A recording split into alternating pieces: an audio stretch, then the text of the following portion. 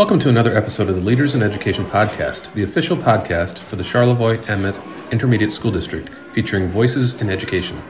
Today, I'm pleased to be talking with three incredible individuals: Erin Broughman, teacher consultant at the Charlevoix-Emmet Intermediate School District; Heather Lowe, Petoskey High School teacher; and Matt McSweeney, also a Petoskey High School teacher. Erin, Matt, Heather, thank you for being here today. Thank you. So today we're going to be talking about peer-to-peer, an evidence-based program that's intended to promote belonging, independence, and academic opportunities for students with autism and other disabilities. So to get us started, I wonder, Erin, if you could give us some background and information about peer-to-peer. Yes, absolutely. Peer-mediated interventions are documented as far back as the 1830s in Paris, France. The governor of a hospital recognized the value of employing recovered patients as hospital staff. And so chief physicians praised this peer staff for being gentle, honest, and humane, and disposed to kindness. Now, more recently, educational origins of peer-to-peer are found in a single Michigan school district in the 90s. A core group of special education staff were concerned about the social isolation of students with autism. And in Clarkston, a district of the suburbs of Detroit, they had a center-based program that served nearly 100 students with autism, and they wanted to increase integration within typical schools and classrooms. So they began identifying and training peers without disabilities to serve as role models, academic supports, and interaction partners to students with disabilities. Wow, that's a fascinating history. 200 years, well, almost 200 years worth. That's great. So Matt, you were instrumental in getting the peer-to-peer program off the ground here in Petoskey. So can you tell us what prompted you to pursue this and how it took shape? Yeah, so each spring, high school teachers, counselors, principal go down to the middle school and we do transition meetings for the 8th graders coming up. There was a student who was identified at that time as an individual who could benefit from potentially some peer support. Erin, here next to me, had been trained in peer-to-peer and brought up this idea that, hey, this is a student who could really benefit from this support. Sure. So we decided that fall to implement the kind of informal peer-to-peer program. It was Erin, Michelle Baumgardner, Neely McDermott, myself, and we just kind of threw it out there and offered it up to students. And I was kind of surprised at how many we had volunteer, basically give up an hour of their morning a couple times a month to meet, learn, hang out, have fun, play games, eat breakfast, and just really work to establish relationships with this individual student and each other, and just really work to make our school a more inclusive environment, a welcoming environment for this young man. And it was just a really neat thing to witness. Sure. I'd like to think they all enjoyed it. And so from there, we had another student come up a couple years later who we did kind of the same thing, an informal morning meeting a couple times a month. And then it was the year, I think it was 2019, the winter of 2019. It was the year school shut down with COVID. Right. I was approached by our principal, Deidre Gamble, to start an actual peer-to-peer program with the help of Erin that would be, meet the curriculum standards for credit. Oh. And so we started that. And it was going pretty well, and then school shut down, and so that, kind of, I guess, didn't go away because Heather came in and took it over, but that was kind of the beginning of the peer-to-peer program at Petoskey High School. So until then, it was just completely volunteer. Students didn't get any credit for it? No credit, strictly volunteer, and we had a good number of students. I was just really impressed with how they kind of, came in and were willing to give their time to help students. And are those students that are volunteering to help, are they in any particular grade level? Are they seniors or any? I think they were mostly juniors, seniors. I'm trying to remember when we first started, what grade level. those students were. But, so they could do it for a couple of years if they wanted to? Yeah. Oh, yep. great. Yep. They could do it for a few years. And we did have students do it Yeah. for multiple years. Yep. Right. So what are some of the goals of the program? I would say definitely our main goal is just to increase social and academic opportunities for all students, and to foster those peer relationships. So we work really hard at first when our students are in the program, enrolling as an elective class. We make sure that they are trained, but then also we provide just those natural connections and opportunities for them to get to know their peers, so that then it's just a natural support. It's like two students working together cooperatively for a shared outcome. Okay. You mentioned trained. So what do students need to do in order to be able to participate in the peer-to-peer program as mentors? Are they're called peers or mentors, or we typically just call them peers. Okay. There are some programs that will call them links, but we've found that for ease of understanding for all students, we just say, where's your peer, and we call both groups of students peers, so that again, we're just removing boundary or barriers for our students. But we actually, it is, like Matt mentioned, it's an elective class here at Petoskey High School. It's run 6 hours a day, so it fits into students' schedule when they have an hour for that. It's a semester class, so we have students that take it for a semester. We have students that have taken it from their freshman year on, so it just all depends. And then Matt, myself, and Nicole Weller right now are the 3 special education teachers that have different hours assigned to us, and then we just collaborate and find fits for our students that are enrolled as peers. So I imagine during that class time is when you prepare them to do that work? Yeah, so what I did to start the school year is I spent the first couple weeks with the peers in the classroom doing some pre-teaching. There's some different modules that I had my students do. And then also the START program through Grand Valley State University. They have a whole curriculum that's really easy to use. It's aligned.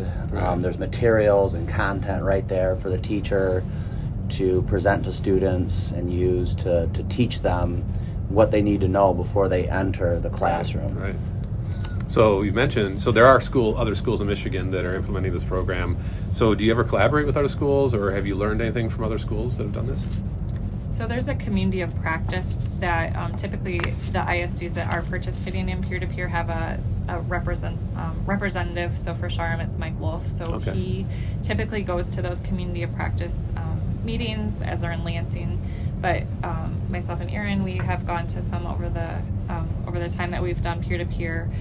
Charm is looking to do a community here just within our ISD, and then just naturally through typically our teacher consultants through the ISD, they talk and collaborate, and so like Erin and I did a lot of connections last year with Harbor Springs and Jill Warner with their teacher consultant there to help support and provide ideas. So it's a little bit of everything, but yes, absolutely. And Matt referenced START has a website that has some really exemplar just examples of different peer-to-peer modules and just even activities, and so START's always sharing out that information with us too. So one of the things I saw on that website was that it referred to peer-to-peer being a participation model, not a helping model. So can you talk about what that means? Yeah, so the participation model is, so rather than a peer in the classroom, maybe you don't want the peer to be somebody who is, let's say, doing the work for a student. You want that peer to be somebody who is a friend, who is helping that student engage in the class.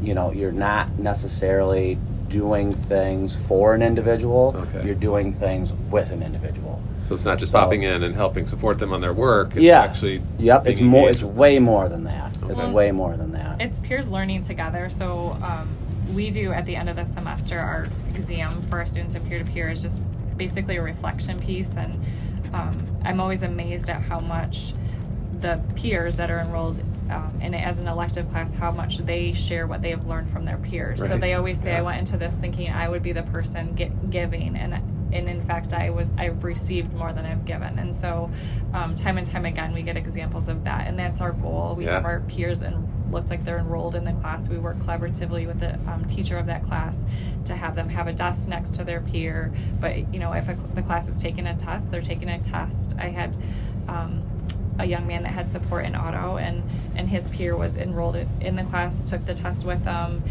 was in a group together. And so for everyone else, it just looked like they were just two peers working collaboratively versus like a helper. So our goal is we don't need another mini teacher or aid support. We want a genuine peer that's there just supporting them. And I mean, it's been really successful as long as I've been here. It's great that the peers are the non-disabled peers are saying or referring to learning more or as much as their peers in this experience. What are some examples of activities that your peers might be doing together?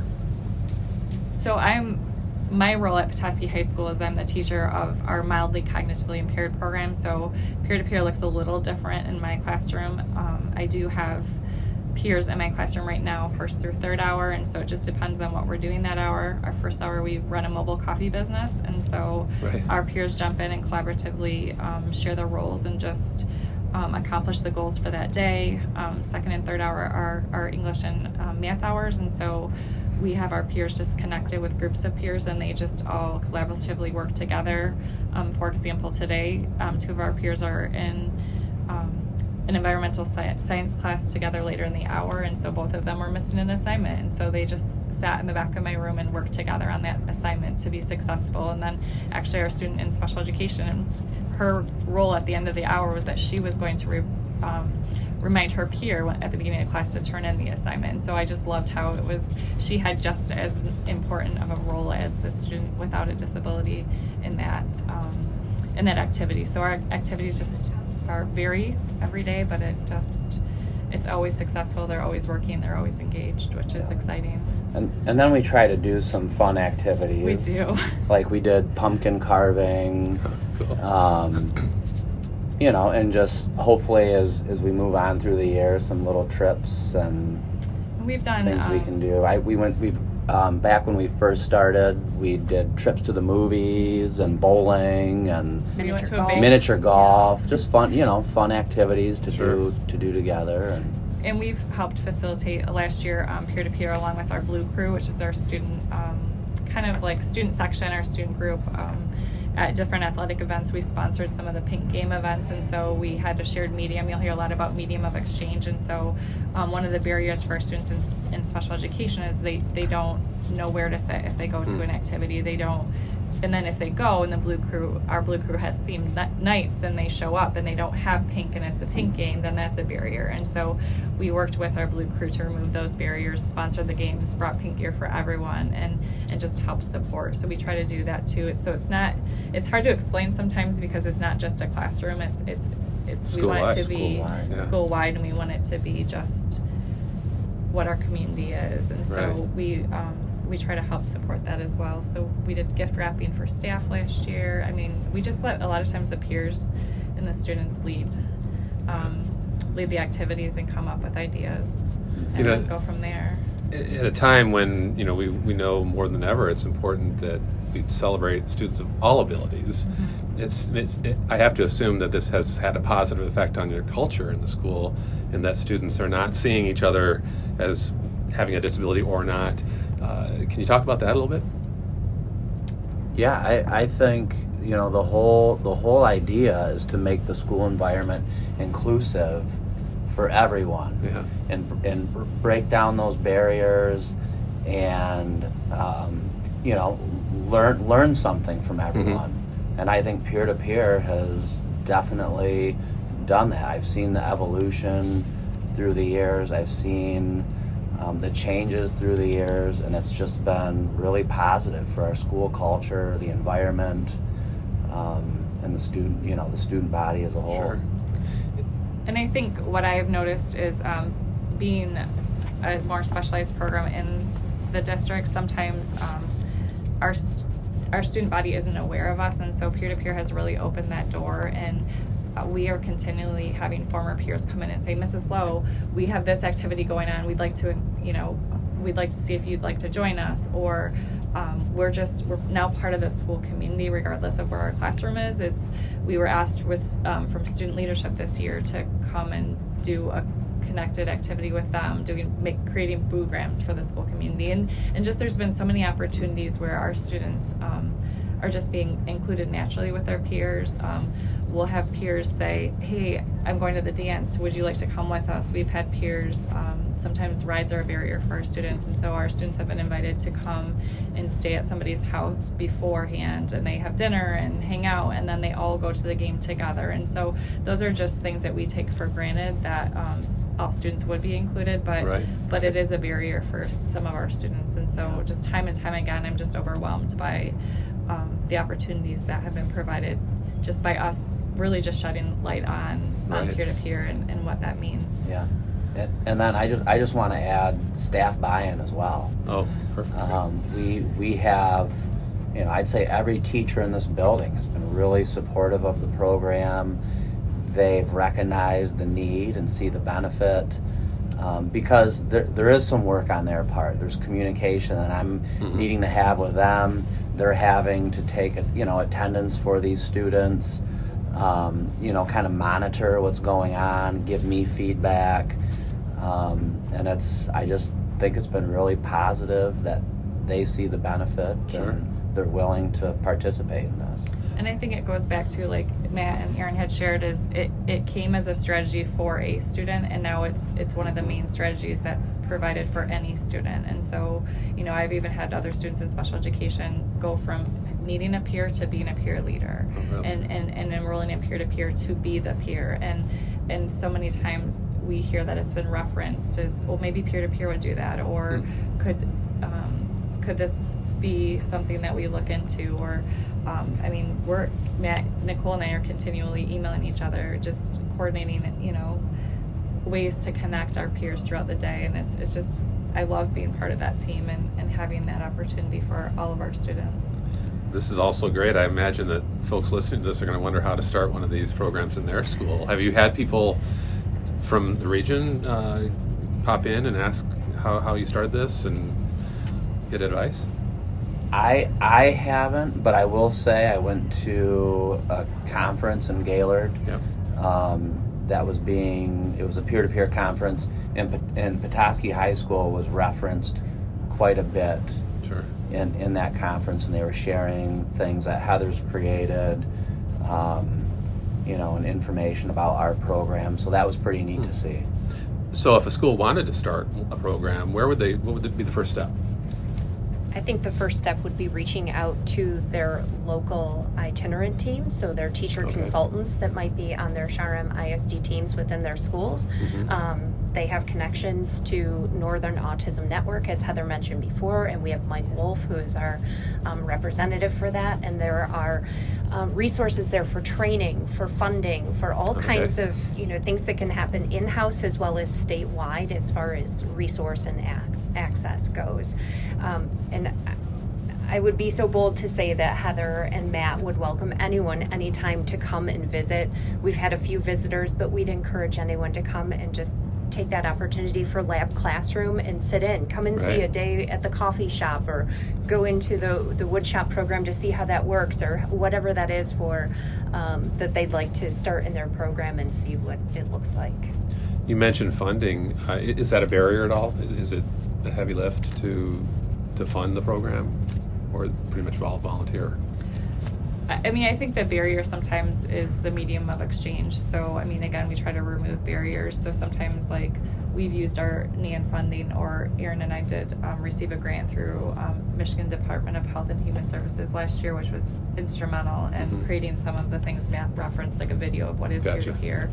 But that is typically something that it is nice to have some funding, but that's where Mike Wolf, helps support that. There is money through NAN for startup and also just sustaining programs. And then I think, just being creative, we decided we wanted to do a school-wide event one year, and we sponsored a family for Christmas, and so we had a can drive for the school, and so that's how we've utilized funding sometimes as well. So. I'd like to mention one more creative endeavor that Heather has taken on that I think is also supporting the program, and that's her Petoskey High School pop-up shop.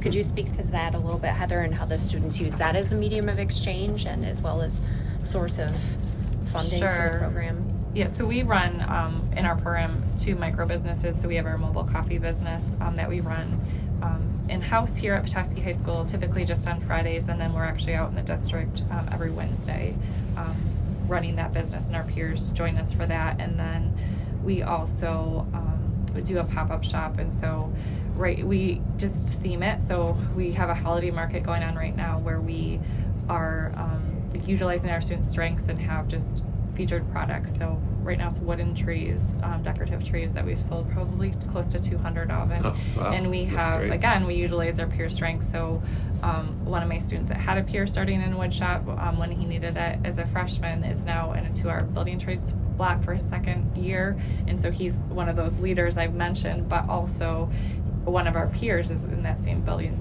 trades block. And so we've utilized their support continuously to run this program. And then the profit from that we try to utilize then for example, birthdays are a huge deal in my classroom, and so we celebrate our students' birthdays, and so we use some of that money to they pick their favorite dessert, and then they make that. So tomorrow, one of our peers and one of our students it's their birthday week, and so they'll work collaboratively to make a shared dessert for us to have. And so I think just being creative and utilizing some of those supports. Again, Matt referenced teachers. We have an amazingly supportive district that has embraced both endeavors for us, and that provides employability skills for our students in special education, but also it's that medium of exchange. We just sit and have authentic conversations as we're creating something like our wooden trees, and it just creates humor and something to talk about, because that's usually a huge barrier for our students, is just knowing what to say to somebody else, and we don't have that. You come into my room and we're laughing and joking and conversing about our pop-up shop or the coffee business or something that's going on, and that's extremely helpful as well. Sounds like you've built a sense of community too around Absolutely. This. Well, I've been talking with Erin Broughman, Heather Lowe, and Matt McSweeney about the peer-to-peer program at Petoskey High School. Thank you all for talking with me today. Is there anything else you'd like to add? I think the only thing I would like to add, one of our students that's a peer mentor said it so well, is she said it's an amazing program where everyone wins. And when she said that, it just stuck with me because it is. It supports all students and it benefits all students. I like that. It's a great way to end. Yeah. Well, thank you again for having this conversation. I know the folks listening will enjoy hearing more about peer-to-peer, and you may receive some phone calls or emails inquiring more. So thank you again. Thank you. Thank you. Thank you for listening to the Leaders in Education podcast. Please check out our archive for past episodes. And remember, the great thing about learning is that you never have to stop.